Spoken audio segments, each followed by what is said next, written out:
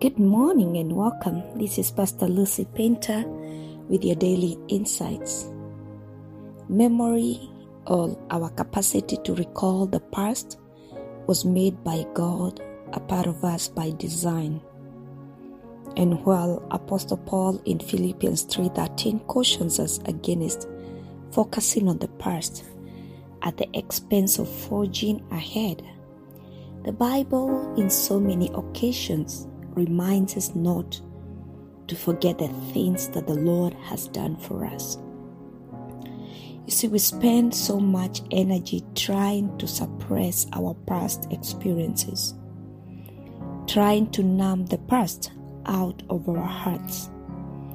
But the Word of God reminds us in so many occasions to reflect on our past, because doing so is an admission to ourselves and to God that, yes, this happened.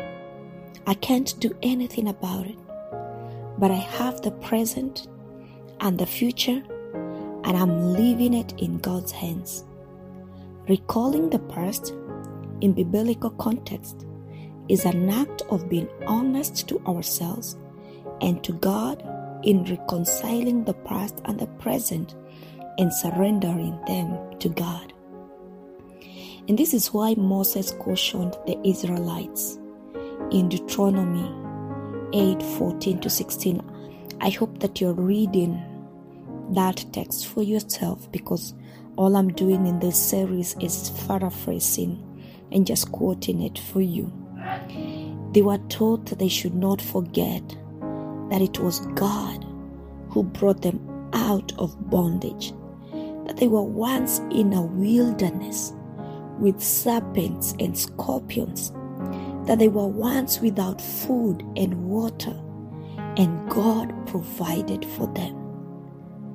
The greatest test of their prosperity is that they were likely to focus on their present affluence and forget the God who made it possible.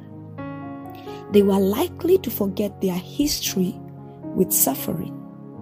They were likely to forget their history with God, and in the process, forget God Himself. This is the danger of forgetfulness. This is the danger of focusing too much on your present exploits that you forget you did not get there by yourself.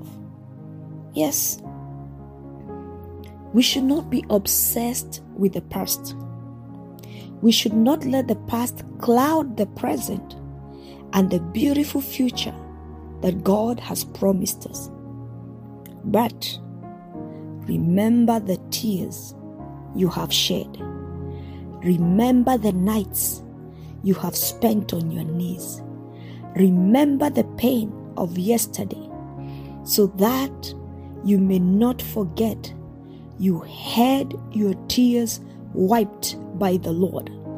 Remember the days you had nothing, lest you forget that it is the Lord's providence that got you where you are today. Remember and reinterpret the pain of yesterday. Remember and let those memories be shaped through the greed of our Lord Jesus Christ, so that they may mean something to you.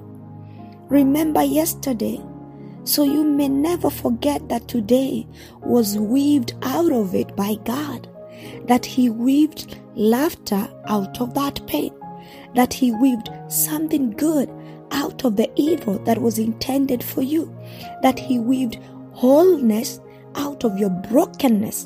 Look back and see God's whole narrative from back then to where you are.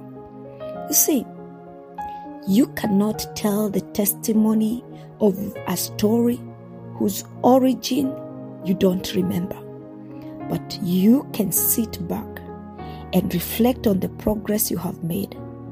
Then you can see God's hand in bringing you into the place of abundance. And only when you can retell your story and in a way that honors God. Only then can you retell your story in a way that glorifies God and acknowledges His role in your redemption. May we not let the season of prosperity make us forget the hour of abundance. May we not forget yesterday, lest we forget the grace that made today possible. In Jesus' mighty name.